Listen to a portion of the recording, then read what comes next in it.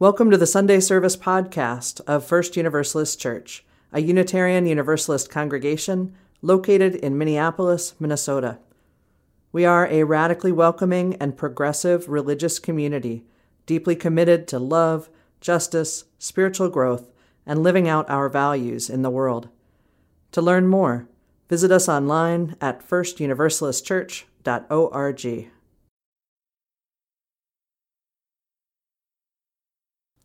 Good morning. I'm Enrocham Klong. Ever since I can remember, church has always been a part of my life. Some of my earliest memories include scootering up and down these aisles as an angel on wheels at our annual pageant, and coming up to light the chalice and being shadowed by the chancel that I'm now speaking from, or sitting in agony as I tried to keep silent during the solstice service. Sundays, every Sunday, I'd come and watch my mom seamlessly parallel park, even on the days where the snow is up past my boots. This is still the same, and it's still amazing. More recently, I can remember the awkward giggles in OWL class, the massive support I received in coming of age, or the meaningful insights our advisors bring us each week to senior high group. Throughout all of this, I have always thought of church as a place of community, a place that when I walk into its doors, I am welcomed and affirmed into this group of people to which I owe so much of myself to. I always feel like I belong here, like I am accepted here. Now, just saying that out loud makes me think of how lucky I am to be in a place where I can feel as I do. However, I don't think it's just some passive thing about not being at school or work that brings me this bliss. In fact, I think it's something very active and alive throughout this church. Now, as you may have guessed, I am a high school student, and as I try my best not to procrastinate, but I do end up doing some homework, and I study, and it's great and all that I understand all these great things that I've learned, but anyone can just buy a textbook from the library, or more likely, look something up on Google. But what we learn here in our church community is something much deeper than any of that. The thing that makes First U so welcoming to me is the soil upon which it was built, as it cultivates this especially loving crop of people.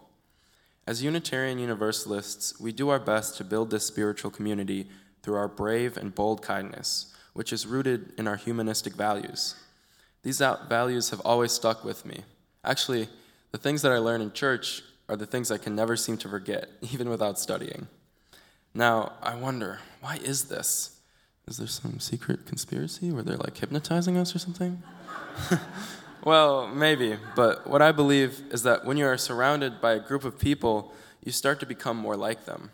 Think about it. When you're around a bunch of loud friends, you start to be loud too. Thus, in that same way, coming to First U my whole life has molded me into the caring and compassionate person I try to be. Looking back on my time here, my biggest takeaway from church is that when I'm in a place where I feel I can belong, I'm able to be the very best version of myself.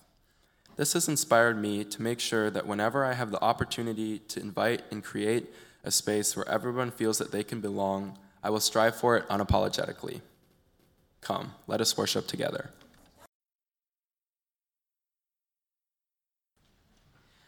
Our reading today comes from Yale Law School professor Stephen Carter. You may be familiar with him. He wrote a book some years ago. It was a big sensation called Reflections of an Affirmative Action Baby. This book that he wrote, called The Culture of Disbelief, How American Law and Politics Trivialize Religious Devotion. In this book, he really asserts that our society as a whole encourages individuals not to take their religion seriously. And a quote from that is follows. In contemporary American culture, religions are more and more treated as just passing beliefs, almost as fads, rather than as the fundamentals upon which the devout build their lives. What this culture says is, if religions become inconvenient, give them up. If you can't remarry because you have the wrong religious belief, well, hey, believe something else. If you must go to work on the Sabbath, it's no big deal. It's just a day off. Pick a different one. If you can't have a blood transfusion because you think God forbids it, no problem. Get a new God. And though all of this trivializing rhetoric runs the subtle and unmistakable message, pray if you like, worship if you must, but whatever you do, do not, on any account, take your religion seriously. This attitude exerts pressure to treat religion as a hobby.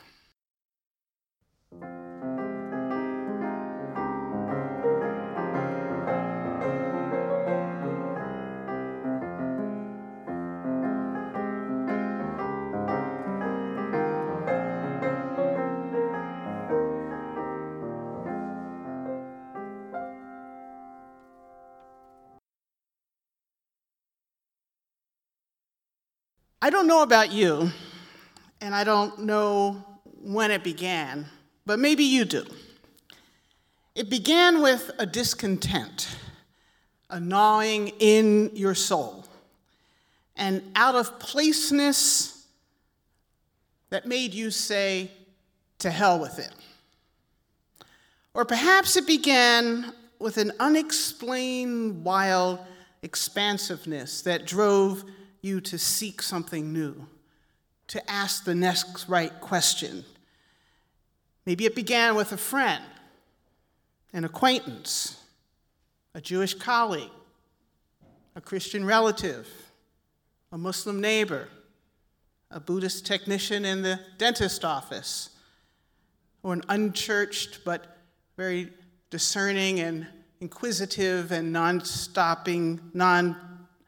a person who would not stop talking on the plane, who says to you, you sound like a Unitarian Universalist. Maybe it began with a member of First Universalists. Someone said to you, come to church with me. And something about the way they said it didn't intimidate you or make you feel like you were being unnecessarily or forcefully evangelized. They just said, come to church with me, and it appealed to you. It wasn't an intrusion. It was an invitation, a courtesy, and you found your way here to First Universalists. Or maybe you grew up in this church. Maybe your parents or your grandparents or your great-grandparents trusted this faith with their humanity and with their intellect enough to gift it to you as part of your inheritance. Maybe you searched the interwebs. Maybe you answered a survey on BeliefNet. I still go to BeliefNet every year or so to see what I believe, answer all the questions. Maybe you went to BeliefNet and got lucky and clicked the right words and clicked and filled in the right boxes, and it says at the end of your Google exploration, it says, you should probably be a Unitarian Universalist. No matter how you came here to this community, know that we have much to celebrate, particularly this year. This is the 160th anniversary of the founding of this congregation. That's something to clap about. And no matter how you got here, we have 160 years of religion woven into the strands and the fabric that's inscribed on the walls in the paint, that this is a place for free inquiry, for reassessment of the gospel, a place where there is no hell and universal salvation. A tradition that proclaims the good news and the inherent worth of every single person. Now, from its founding meeting in October of 1859, which was chaired at that time by new entrepreneurs in the flour and milling business, William Drew Washburn at First Universalist was part of the leadership that knew that this congregation out here on the frontier, despite, we know all the history of the imperialism and manifest destiny came with them coming here from the East. But we knew that they were an effective force for progressive social values for that time. Washburn and other early members of this church guided the development of the region and helped found the Minneapolis institutions that we take for granted, like the public library. Universalists would help plan and build that. The school systems, the parks, the fire department, the Institute of Arts, Lakewood Cemetery, and the first settlement house. Thomas Lowry created the city's street railway system, and Dorius Morrison was the first mayor of Minneapolis and also the first editor of the Star Tribune, all members of this church. And developers of the St. Anthony Falls water power and transportation projects were all members of this church, as well as many abolitionists and thinkers and writers and workers and laborers. The first two ministers of this church steered the congregation towards growth, and they pressed its members to give their wealth back to building a space instead of just renting space. And when they put the building together in 1866, a wooden Gothic structure was completed. And people around town called it the church with cushions in the pews and no hell. Cushions in the pews and no hell. The cushions are gone, sorry. But there's still no hell. And you can read more about our history on our website. You can even go to the History Center. There are some amazing archives that I started to dive into that tell an amazing story about this particular congregation in the history of the Twin Cities. Now, we have some serious history, and we're still making serious history with all the initiatives and the task force and committees and ministries and circles and classes and community partners and justice creation work we are involved in. Ever been here on a Tuesday night? This place is humming. Every room is filled with a program, an activity, a discussion, a debate, services, people gathering to be serious about some thoughts.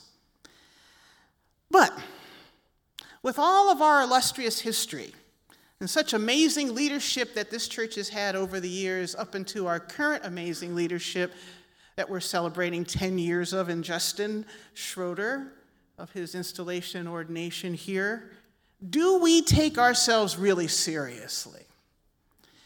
Now, at one point in her novel, Marge Piercy, book Fly Away Home, she has a mother say to her daughters the following: the girls had been raised Unitarian Universalists, which seemed a nice, sensible compromise between having no religion at all and having to lie about what we believe.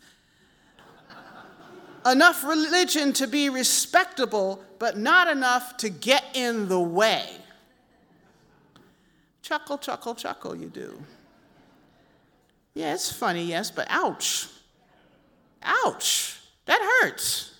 It hurts me because I'm proud to be a Unitarian Universalist and I strive to be serious about my own religious life. So it hurts a little bit to hear that. But whether we like it or not, this is precisely what many people from other traditions think of us. Now, I blame Garrison Keillor for 50% of that. I do. I used to chuckle, chuckle, chuckle. He's got the Lutheran jokes, but the UU jokes were particularly, there's something about the way he did those that I didn't like after a while. So I'm just going to remind you of a few of them. What is a Unitarian Universalist? A way station between Methodism and the golf course. Chuckle, chuckle, chuckle, yeah. What do you get, and this is what I love because I was a Jehovah's Witness. What do you get when you cross a Jehovah's Witness with a Unitarian Universalist? Someone who knocks on your door for no particular reason.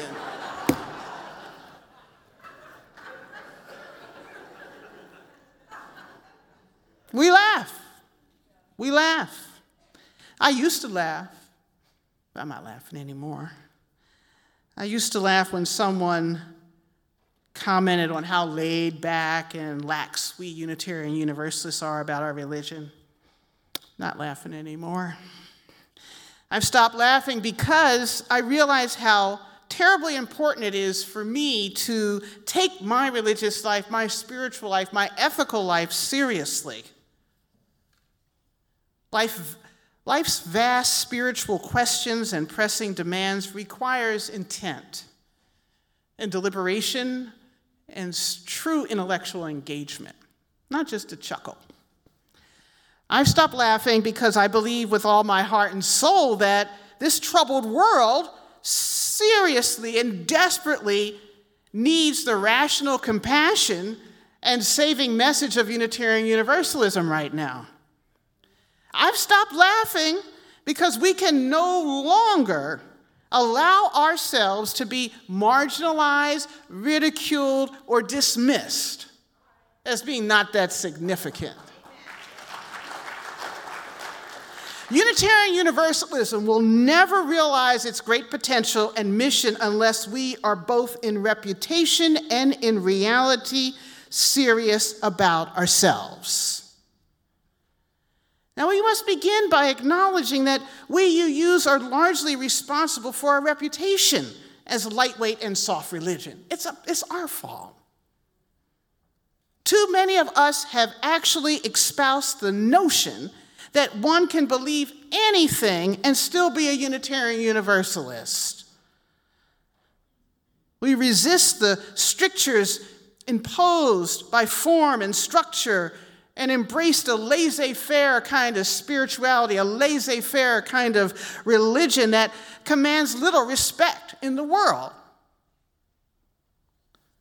Now, there are people for whom Unitarian Universalism is little more than a casual convenience, an occasional hobby, a peripheral part of their life. Now, this reality is driven home for me. I remember as a young person in their 20s, in the 70s, at Arlington Street Church in Boston, I remember a guy, says, "Oh, I love this place. It's just so interesting and colorful, and it's always great speakers. It's a nice thing to do instead of going to brunch." It's the 70s. We all went to brunch. But, yeah. A nice thing to do instead of going to brunch, come to hear something. But something new is stirring and happening in our movement. Gen Xers and Millennials and Generation Z are now coming to our churches more. And they're looking for a serious, spiritual, transforming, ethical religion. There is a hunger for Unitarian Universalism that gives and expects much. But as we try to respond to this demand for serious religion, we bump up against this casualness that has defined us in the past. Now, regrettably, many people used to be attracted to Unitarian Universalism because it seemed the religious path of least resistance, particularly if you had a mixed marriage between a Catholic and a Methodist, and neither of them were observant in those traditions. The path of least resistance, Unitarian Universalism. I'll never forget what a man who came into my church in Chicago, First Unitarian Society, and he was following his wife into the church, and I was a DRE then, and he was having trouble understanding this new religion, but all he could hold on to was the fact that we had freedom. He was an angry ex-Roman Catholic, but we had freedom. That's what he loved about us, the freedom. That's all he talked about, how free we were, because we didn't impose dogma or moral absolutes on him. And he felt great to be liberated from that crusty old religious orthodoxy that had held him down, his spirit and his intellect, for so long. But having been raised in a church where beliefs were imposed from above and not nurtured from within, he just never grasped how UUism is a real religion, which continually challenge each of us as individuals to be careful and authentic and compassionate and responsible in our beliefs and how we live. Now, with more than a little sarcasm, this guy said, "This religion is great. It's a piece of cake. It's a walk in the park." He would always say this Sunday after Sunday And he would irritate me to no extent because I'm down here with these children trying to teach them about Unitarian Universalist principles, and he's upstairs thinking that this is just a cakewalk. He says, yeah, no confession booths, no eternal damnation or sin. I like this. I like this church. I can just lay back and do whatever I want to do. Well, it turned out this person was, because he thought he could believe whatever he wanted to believe, turned out to be a very bad person and did some very bad things. He hurt people. He hurt children. But he thought he'd come here and just move on through the congregation because nobody's going to pay attention to him. No matter how hard our ministers try throughout our denomination to explain the demanding and disquieting lifelong journey it takes to be a serious person of faith, some people just don't get it. Like so many come-outers in our movement, this guy and others fixate on the freedom. Thank God, at last, a church where I don't have to pretend to believe all that stuff. I don't believe.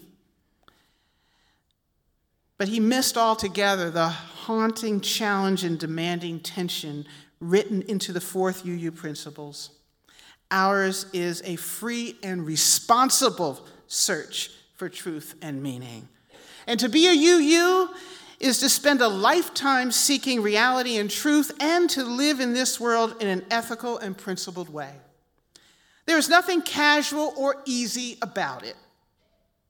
In our hymnal, Charles Magistro wrote, and I love this piece, he says, I am amused by the view that it's easy to be a Unitarian Universalist. He says, it's as easy to be a Unitarian Universalist as it is to be persistent, courageous, and curious. It's as easy to be a Unitarian Universalist as it is to search the murky waters of life without sure charts to guide us or any guarantee that we will find a safe port to put down anchor.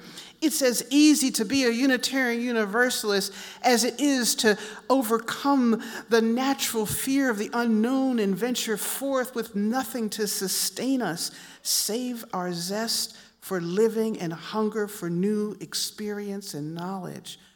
Our way in religion is not the way of ease. We are called to be sailors, for many worlds exist waiting to be discovered, and not the least of these worlds are within ourselves. It takes as much persistence, courage, and curiosity to look into our own depths, to come to terms with the twin mysteries of being alive and having to die, to see ourselves in new and larger ways without being dishonest about our limitations. Unitarian Universalism doesn't give us the freedom from religion. It gives us freedom for religion. And here's the great paradox of our faith, Being a UU means searching for your own defining religious principles and then allowing yourself to be captured by them, actively participating. Our free religion has an inescapable quality about it. The only choice involved is whether or not to take your energizing personal truths and principles serious enough to actually live them out on a daily basis. Now, I can walk by some houses in South Minneapolis and say, I think a UU lives there.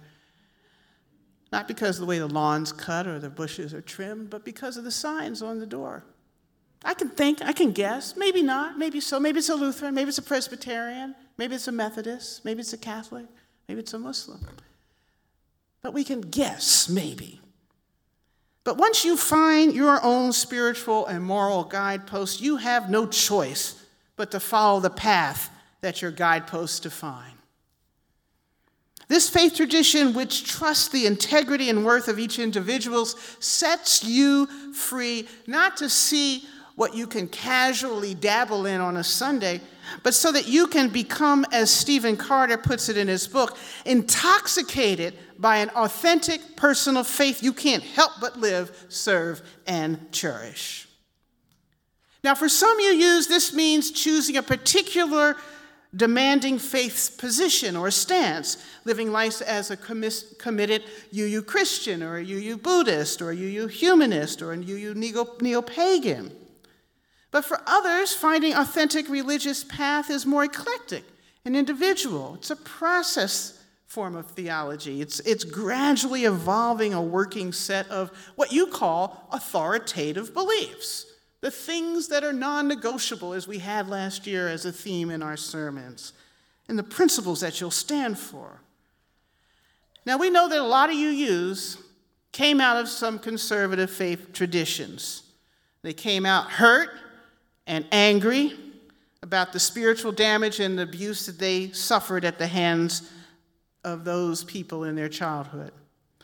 At first, they used precious spiritual time and space and energy of them and others around them, proclaiming everything they don't believe in, all the spiritual practices they no longer need, all the ethical restraints that they refuse to obey, all the forms and rituals they can't tolerate seeing ever again. This stage of declaring oneself free of old destructive religious belief is both necessary and understandable. Once first liberated oneself, when one's free of what you don't believe, before you begin to move towards a new, authentic, life-giving belief system, that's normal. But some UUs get stuck spiritually by wallowing in negative rebellion from their religious past. Most, sooner or later, begin using that freedom, though, to come to being a UU that's discovering spiritual truths that work for them. They're finding ethical and moral principles that inform their daily choices, what they say at the school board meeting, what they say at city council, where they buy their food, who they pay, who they donate to. All those things are informing, those principles are informing those choices and informing your soul as well. Freedom, like the air we breathe, said the philosopher Santayana, is necessary for existence, but get this, but insufficient for nourishment. Freedom, necessary for existence, but insufficient for nourishment. UUs are fond of saying, don't tell me what you believe, show me how you live. As one minister, I'll never forget seeing this sermon title years ago. He says, if being a Unitarian Universalist were against the law, imagine it. It's not too far from reality, given in this pre-fascist and fascist state that we're living in right now. Amen? Okay, what if it were against the law for us to be a Unitarian Universalist? The question would be, is there enough evidence to convict you? Is there? Taking your Unitarian Universalism seriously means that your beliefs, principles, and values should be visibly present in your life. People around you should see your religion in all the big and little ways. Monroe had me cry in the first service when he did his call to worship. He is living his Unitarian Universalist faith in other settings that he is in, taking the lessons of this church into his high school, into the groups he belongs to, in the teams that he participates in. He is taking these values, and we can see it in him.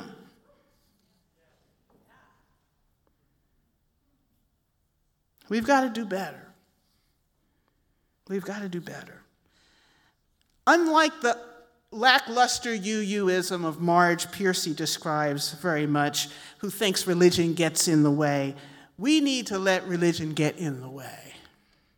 It's not convenient to live by one's most dearly held principles. It's very inconvenient. Very inconvenient.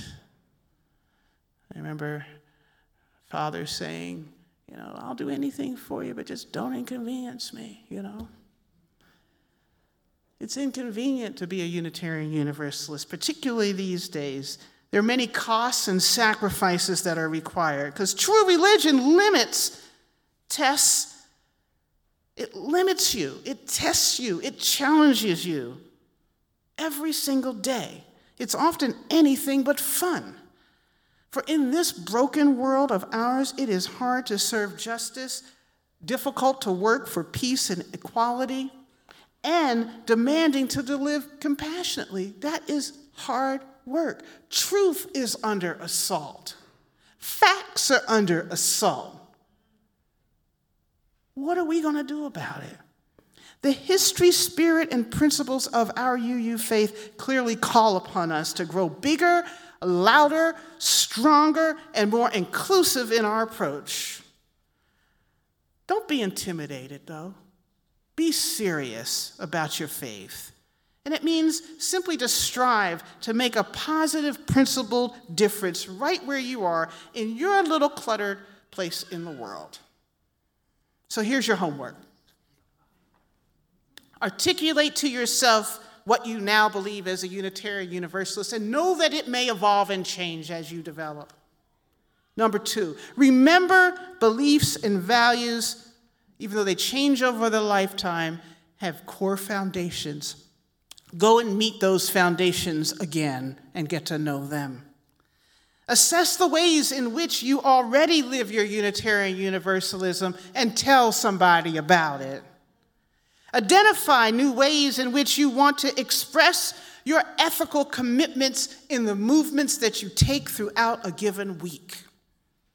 Take the necessary steps to fulfill those commitments loudly and clearly. Why? Because vigorous, robust Unitarian Universalism will make the change we need right now in this country and the change that we seek forever going forward in this world. That's it.